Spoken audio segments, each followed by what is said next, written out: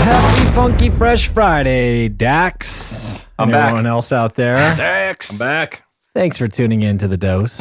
Keeping the train rolling. Dax Watson is here with his soothing, magical voice. I am here. The Magic Man. Face for radio. The Humpback. Sorry, Mark. The humpback of MHG. And the furry little animals back there. Mark. Hey, Mark, you know what? We're gonna pile on to you when you're down. We're gonna kick you. Yep. We're not good friends.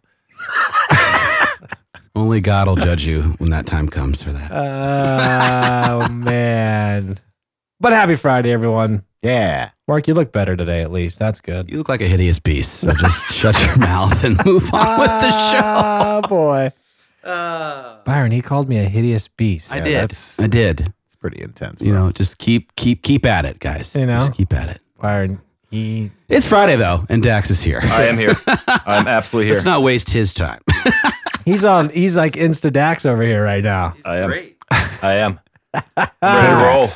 So Dax, we're talking Airbnb. We are talking Airbnb. We're talking about you As- scaring us, Please scare everyone about Airbnb because or anything else. it's becoming We'll talk about other stuff too. very popular, and everyone's out there, and it seems to be that popular phrase, oh, just go find an Airbnb or just Airbnb your home.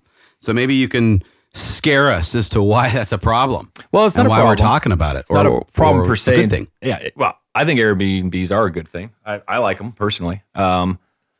The issue is, well, how does that come down to our world? Why, Dax, why do you care about Airbnbs? Well, there's a couple reasons why. And you can look at it from both the buyer side and the seller side if you're representing either. So say you have a buyer that says, I want to buy a property and I want to make it an Airbnb. That sounds great. Well, are we allowed to have Airbnbs in Arizona? The answer is yes. I mean, our governor has come down and said, you can do an Airbnb because they want the tax revenue. Because it has to be treated like a hotel. Yeah, you have to literally But- file taxes. HOAs can limit short-term rentals. That is allowed And prohibit completely, right? and prohibit. And so why that's a big deal is if you know from your client as a buyer's agent that that's what they want to do, then you darn well better make sure the conversation is had that they're checking the CC&Rs to make sure they can do it in that community. Because if they don't and they go buy it and they can't do it, they're going to turn around, they're going to sue you and say, why did you take me into a community That where they doesn't allow can't it. do Airbnbs? So That's that, a really good point. yeah. And that's because- happening more and more. You know, we always like to say anytime there's an HOA question, you're not being the non-expert by saying you need to look it up on your own. Just like with the buyer advisory, the reason you give them those things is because it's their job as the buyer to do that due diligence. You shouldn't even do the due diligence for them, in my opinion, with the HOA, because Well, if you're wrong or don't find the right answer, you're on the hook. They need to make sure that they're okay with the property prior to moving forward. That's One of my the best way to do it. Favorite sayings in all the years I've been doing this is you should be the source of the source, but never the source. Meaning you should direct them where they need to go, but you shouldn't do it for them. Now, that's a slippery slope. It's very easy for me to say that because as a lawyer, I'm saying, don't, make them do everything, make them do all the due diligence. And the client's going to come back and say, well, what do I have you here for? But there's certain things that I think you need to be the source of the source and not the source. And this is a perfect example. Make sure you check out the CC&Rs that you can use the property like you want. The other key about that is that conversation cannot just be oral. You have to put that in an email. Yeah. You have to say, look, it's really important that you can do this as an Airbnb. You like this house. We're going to put an offer on it. Just a reminder, you're going to check the CC&Rs to make sure there's no limitations on short-term rentals. And then now you're covered. I can't tell you, 8 out of 10 lawsuits that come into my office could have been avoided if someone took 30 seconds to send an email. They just don't. Are you seeing several of these now popping up, I or is this? am seeing them. And the other side that we're seeing, which is a lot harder to control. On the buyer side, to me, it's pretty easy. If you have an investor or somebody you know that they want to use the house as an Airbnb, maybe even part-time. Maybe it's somebody that just they're buying a second home out here, but when they're not here, they want to be to rent it out. When you have those conversations with those buyers, that's easy. All right, you need to make sure that you can do this. That's fine. On the seller side, what we're finding out is somebody will buy a house in a neighborhood and find out that the next door neighbor has an Airbnb. And they don't like that because there's parties, there's a lot of cars coming and going. And so now they sue the listing agent that listed the house that they bought saying, you didn't disclose and the seller didn't disclose that the next door neighbor runs an Airbnb.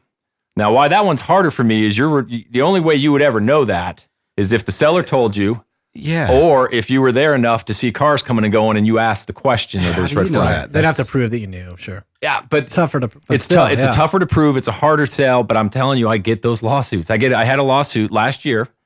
A buyer buys a property right by the TPC.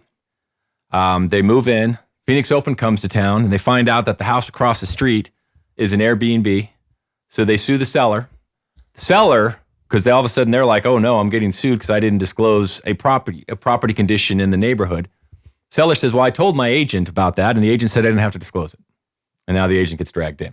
So I'm not suggesting that you have to that issue's all that big of a deal, but I think any standard listing agreement, a listing meeting, there needs to be a discussion with your clients anyways. Wait, anything I should know about in the neighborhood? What's going on around here? Anything, any concerns in the neighborhood? I mean, any issues that you've heard of from the HOA, something like that. So I love saying what's going on around here. Yeah, what's going on around here? I'm just kidding. I just think it's fun. So is that a question too? Then I guess you could actually ask what's going on around them here?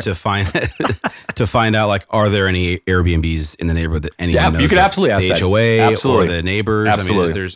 I'm just trying to give people a way to avoid this. I always just recommend when you're sitting down with your client, you're filling out the spuds.